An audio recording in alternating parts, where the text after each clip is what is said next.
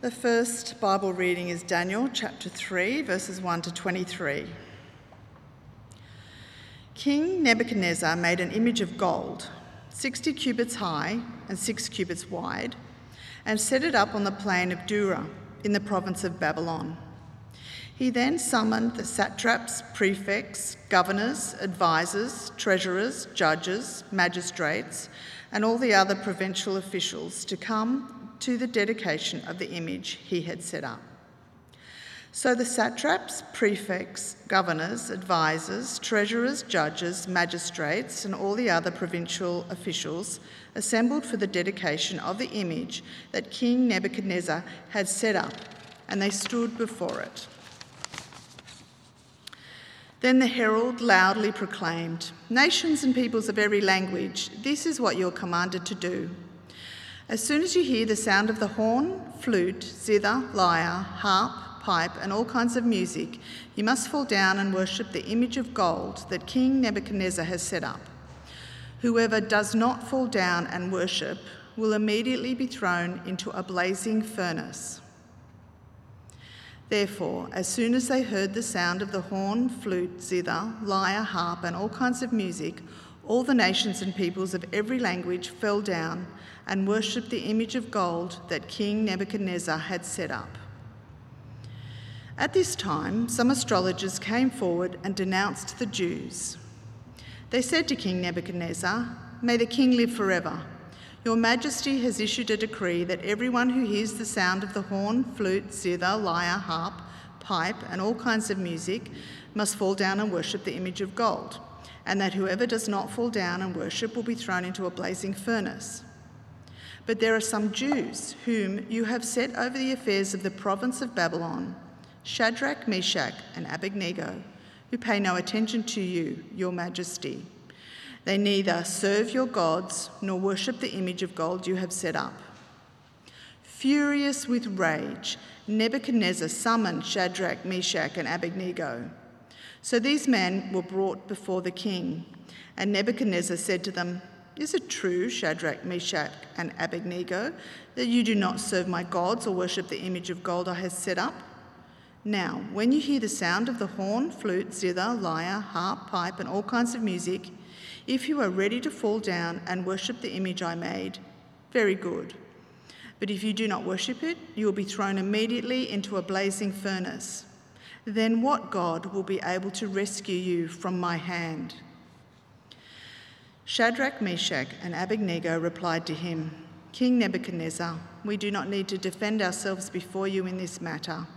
If we are thrown into the blazing furnace, the God we serve is able to deliver us from it, and he will deliver us from your Majesty's hand. But even if he does not, we want you to know, your Majesty, that we will not serve your gods or worship the image of gold you have set up." Then Nebuchadnezzar was furious with Shadrach, Meshach, and Abednego, and his attitude towards them changed. He ordered the furnace to be heated 7 times hotter than usual, and commanded some of the strongest soldiers in his army to tie up Shadrach, Meshach, and Abednego and throw them into the blazing furnace. So these men, wearing their robes, trousers, turbans, and other clothes, were bound and thrown into the blazing furnace. The king's command was so urgent and the furnace so hot that the flames of the fire killed the soldiers who took up Shadrach, Meshach, and Abednego. And these 3 men, firmly tied, fell into the blazing furnace. The second reading is from Ephesians chapter 1, verses 15 to 23. "For this reason, ever since I heard about your faith in the Lord Jesus Christ and your love for all God's people, I have not stopped giving thanks for you, remembering you in my prayers. I keep asking that the God of our Lord Jesus Christ, the glorious Father, may give you the spirit of wisdom and revelation so that you may know him better. I pray that the eyes of your heart may be enlightened in order that you may know the hope to which he has called you, the riches of his glorious inheritance in his holy people, and his incomparably great power for us who believe. That power is the same as the mighty strength he exerted when he raised Christ from the dead and seated him at his right hand in the heavenly realms, far above all rule and authority, power and dominion, and every name that is invoked, not only in the present age, but also in the one to come. And God placed all things under his feet and appointed him to be head over everything for the church, which is his body, the fullness of him who fills everything in every way. This is the word of the Lord. Now, if you're worried about that reading, the first one, God rescues them. Just in case you were. It was a resurrection. Yeah. Let me pray. Father, fill us with all joy and hope in believing by the power of your Holy Spirit, and for Jesus' sake. Amen. So tonight we start a new series, Alternatives to Christian Hope, and their antidotes. Why?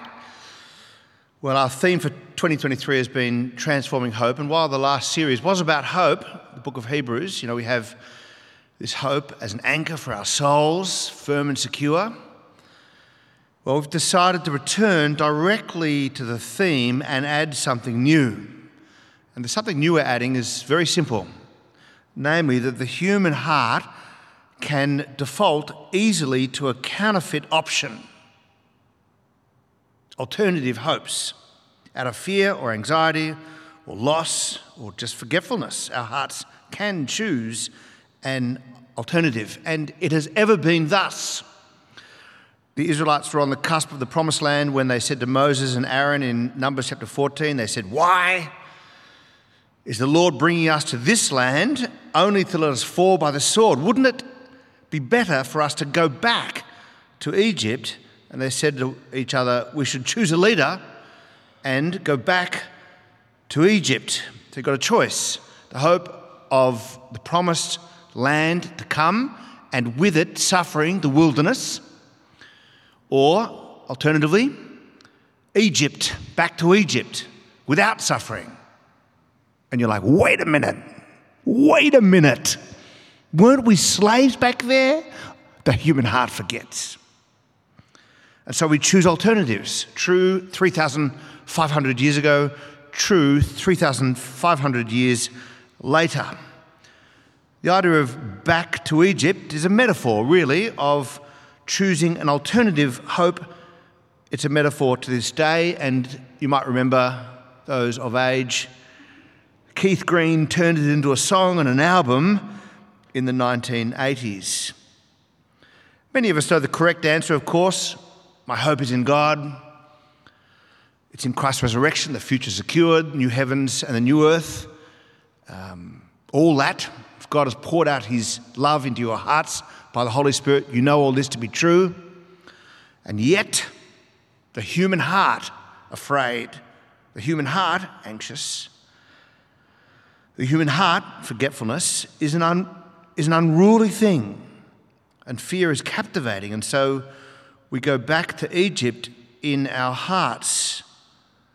Our 4 alternatives, there are more of course, but our 4 back to Egypts over 4 weeks are optimism, nihilism, stoicism, and progressivism.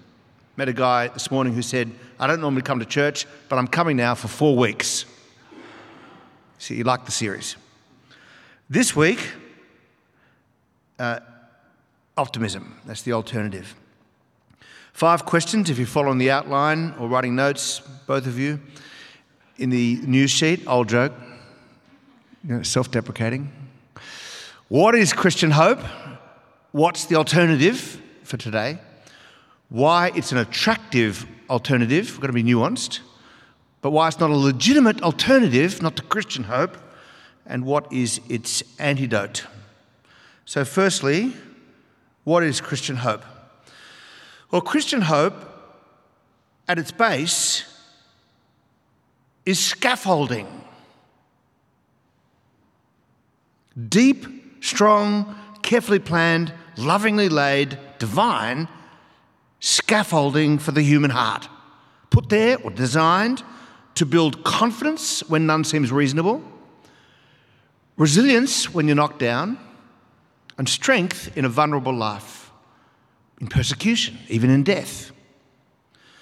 And all this not because confidence, resilience, and strength are desirable characteristics in a human life, which they are. You can see 100 schools around Australia would choose those 3 words as their, values.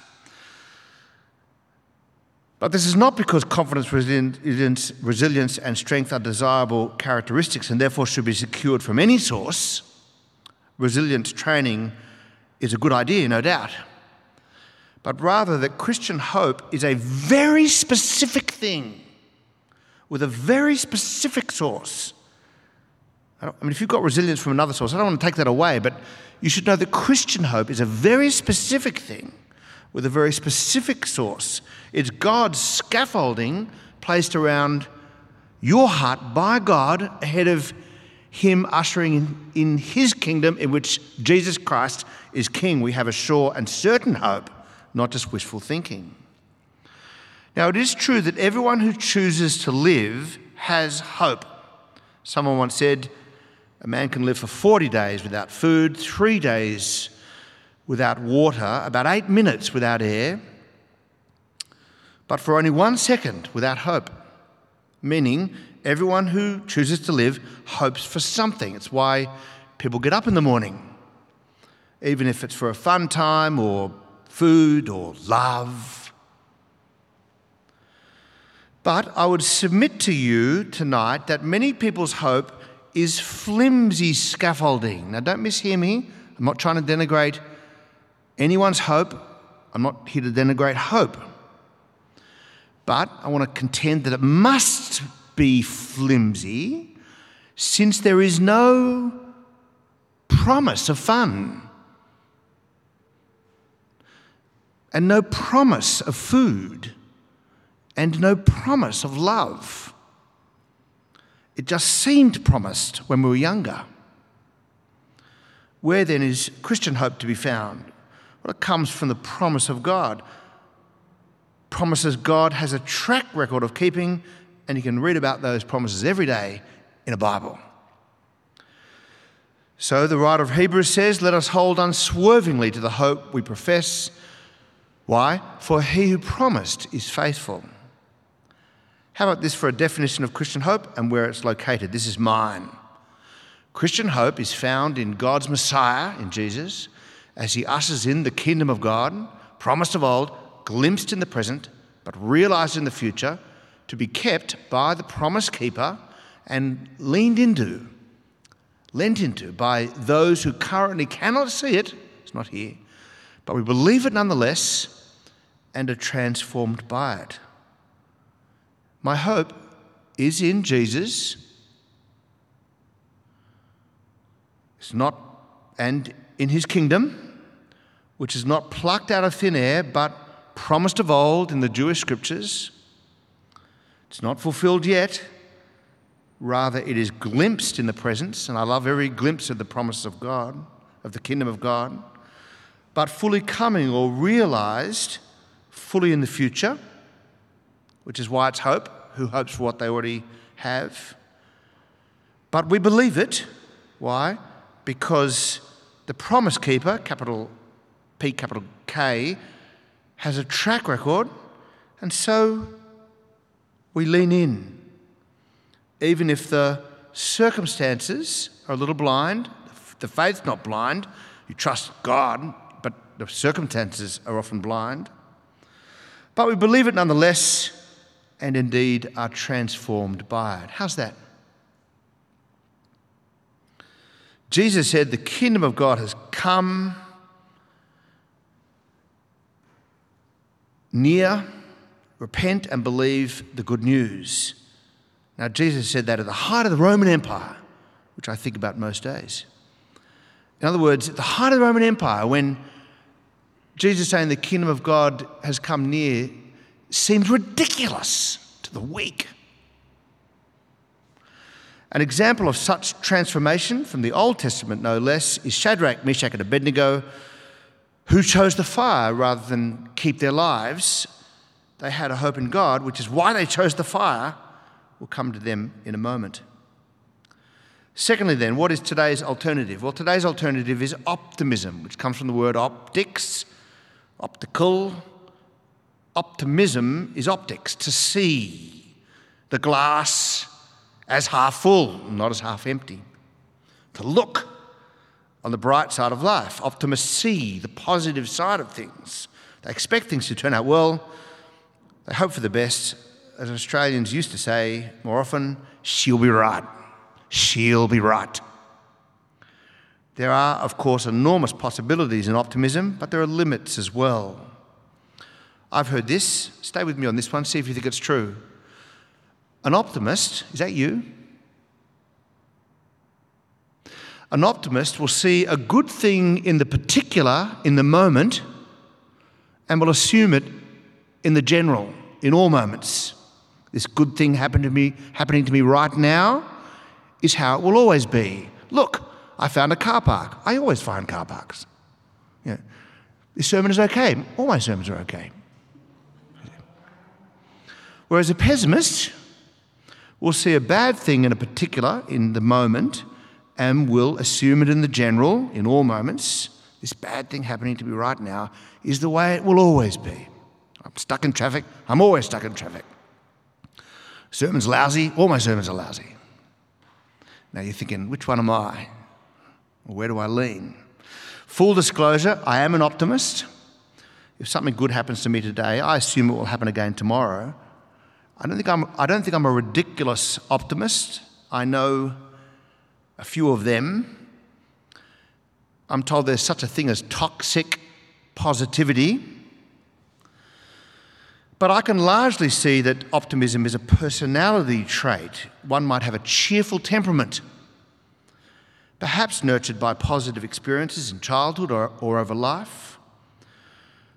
I do not think that optimism is an alternative to hope, and certainly not to Christian hope. So, as a thought experiment, I want you to imagine Shadrach, Meshach, and Abednego in Daniel chapter 3 viewing that fire with an optimist's lens rather than God's lens. Daniel 3 is about God's kingdom coming, but not yet, so same as us in that sense. There is another king on the throne, a despot called Nebuchadnezzar, who held all the power.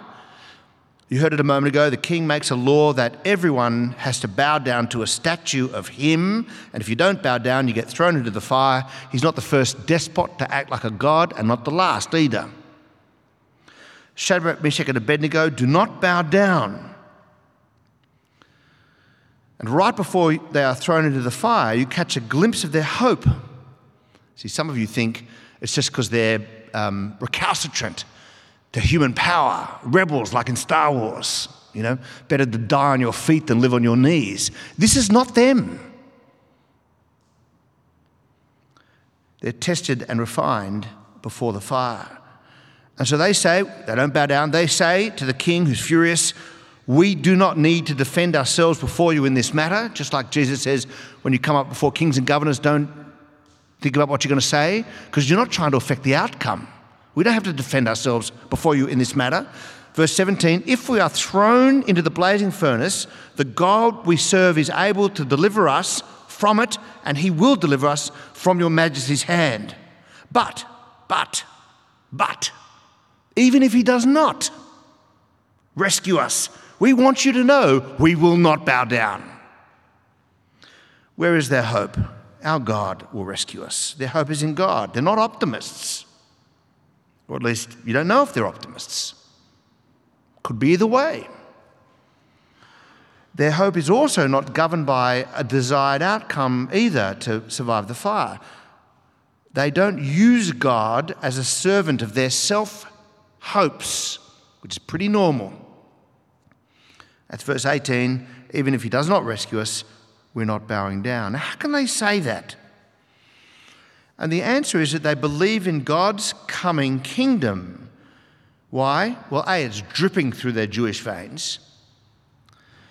And B, they might know chapter 2 of Daniel. A stone is coming that will topple the dark kingdoms of the world. We know that stone. He has a name. His name is Jesus Christ, who through his resurrection defeated the powers. That is, they had God's lens. But what would it be like if they were merely optimistic, if they simply carried the personality trait of optimism? I mean, they clearly score low on agreeableness, not bowing down. But what if they went to the fire with optimism? In that case, they'd see this negative situation. I'm not going to generalise, something's going to happen here. Most people who get thrown into the fire by a despot get burnt to a crisp, but not us. We're optimists.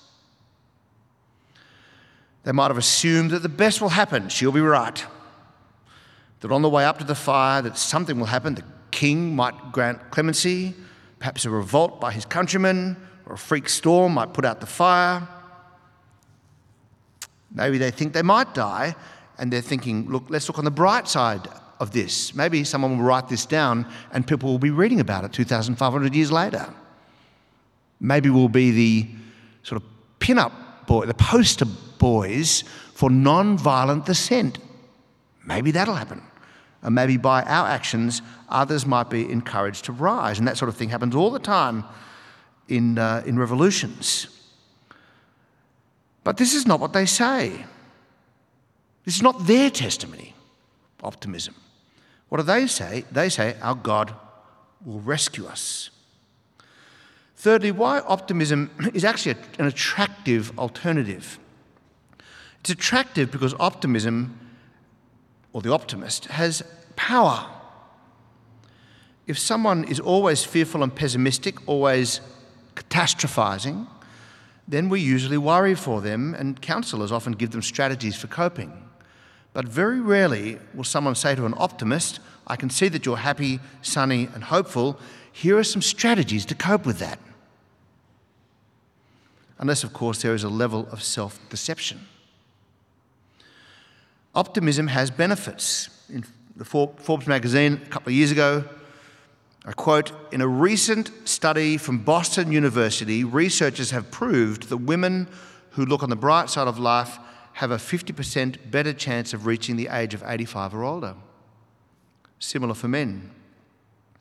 The article goes on, pessimists get sicker more often, and the super rich are often super optimists. I quote, people with temperamental cheerfulness live longer and healthier lives, and optimism is a dominant personality trait among exceptionally rich people. There's power in it. But I believe it fails to be on solid ground in the face of a shaky world of deep suffering, and certainly in the face of death.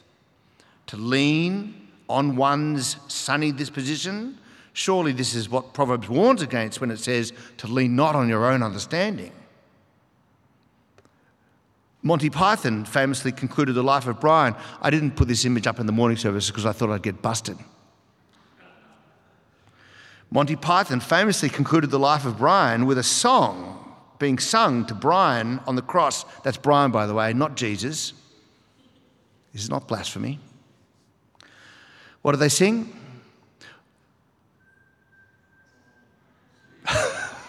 Always look up. Always look on the bright side of life. When I was younger, I thought they were mocking Christ on the cross. But the truth is, Monty Python were mocking optimism or nihilism. We'll get there next week. Really, go home and YouTube it and tell me I'm wrong. Fourth, why it's not a legitimate alternative to Christian hope. Optimism is not Christian hope. It's not a legitimate alternative, not the same thing at all. Terry Eagleton wrote a book about 4 years ago called Hope Without Optimism. He's not a Christian, from the left side of politics, has a Christian upbringing, but actually makes the same point that I'm making, that optimism is not hope. He makes the point without the Christian conclusion. Now stay with me on this. Can you stay with me on this? Listen to this. He starts the book with a frank admission. As for one whom the proverbial glass is not only half empty but almost certain to contain some foul-tasting, potentially lethal liquid,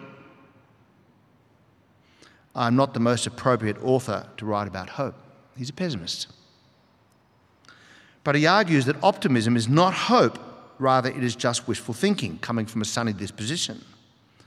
He writes, and I quote, "There may be many good reasons for believing that a situation will turn out well, but to expect that it will do so because you are an optimist is not one of them. It is just as irrational as believing that all will be well because you are an Albanian or because it has just rained for 3 days in a row. And if there's no good reason why things should work out satisfactorily, there's no good reason why they should not turn out badly either. So that an optimist's belief is baseless. If you're going to have hope, it can't just be because you're an optimist. It's going to be from somewhere else." And so he goes on. Not a Christian, remember? He hasn't got God as part of the equation. He goes on. "Authentic hope needs to be underpinned by reasons. It must be able to pick out features of a situation that render it credible. Otherwise, it's just a gut feeling." Now, his purpose in writing this book is simple. He can see how young people today are moving towards despair. Young, humanitarian, raised without God, raised without the Christian narrative, which is almost everybody born after 1990, I would have thought. And he can see how those people in particular, but older people as well, have seen how things in our world have turned south. Climate change, toxic politics. You can see it even today in Australia and America. A loss of civility, erosion of trust, the general fear that the world is going to pot. And he can see why a young humanitarian atheist could end up being in despair. How do you fight it? A world like that. And so he wrote a book to try to help such a young person be hopeful. Section 4 is titled Hope Against Hope. Now remember, he's not a Christian. We'll come back to that title. He writes, and I quote, "The left needs to recognise that all the defeats it constantly faces, which make it momentarily withdraw with dread, consistently imply that if we feel negative, it's because there's something positive that we're still holding on to." Right? This sense that if I feel despair that things aren't right, then there must be something that's right. He doesn't go on and explain how it comes from God. It's sort of plucked out of the air. The remainder is something to be hopeful about. To never fight and thus to never fail implies zero commitments and thus no hope. But to try and fail again and again reveals a hopeful remainder in the human spirit. It's a humanist hope he speaks of. His point is, this is not optimism, but it is a hope that you might be able to muster if you don't have a Christian hope. But this is not Christian hope. When Martin Luther King Jr. said the arc of the universe is long and it bends towards justice, the Reverend Martin Luther King, you can only say that if you believe in a God who owns the arc and can move the world towards the arc. Otherwise, it's just in the category of optimism. So finally, what is its antidote? Now, I chose the title before writing the sermon. Rookie mistake. Optimism isn't a poison needing an antidote, unless it's what they call toxic positivity, where a person denies, minimises, and invalidates serious concerns. But there is a circumstance in which optimism needs an antidote, and that is when your optimism becomes a stubborn alternative to Christian hope, a way of holding God at an arm's length, a way of refusing the salvation offered in God through Jesus Christ. That's when optimism becomes a counterfeit hope, back to Egypt, a way of rejecting the gospel, a way of saying, she'll be right, instead of humbly listening to God. The antidote to optimism as Christian hope, that's a mistake, but the antidote is abiding faith in God over a lifetime. Abiding faith in God, not in self or in circumstance. And surprisingly, it involves something optical. It involves eyes, indeed, the eyes of your heart. Paul writes in Ephesians 1 verse 8, I pray that the eyes of your heart may be enlightened, maybe even here tonight, in order that you may know the hope to which he has called you, the riches of his glorious inheritance in his holy people, and his incomparably great power for us who believe. That power is the same as the mighty strength he exerted when he raised Christ from the dead. When the eyes of your heart have been opened, you don't merely believe that the best is yet to come because of optimism. You believe the best is yet to come because God promised it, a new heavens and a new earth.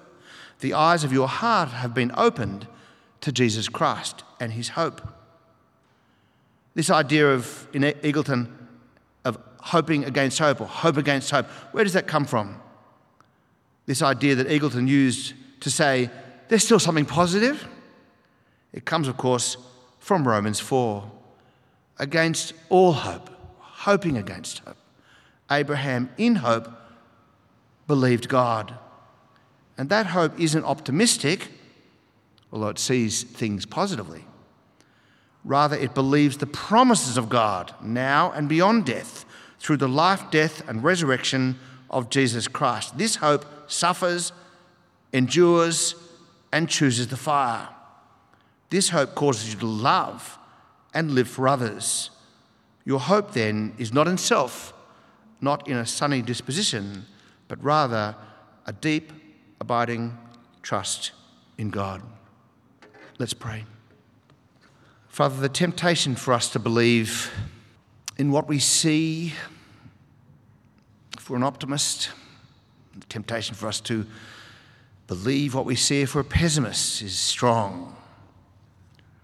Take our eyes, Father, the eyes of our heart, and show us Jesus Christ and the hope we have in him and the incomparably great power for us who believe. Show us for Jesus' sake. Amen.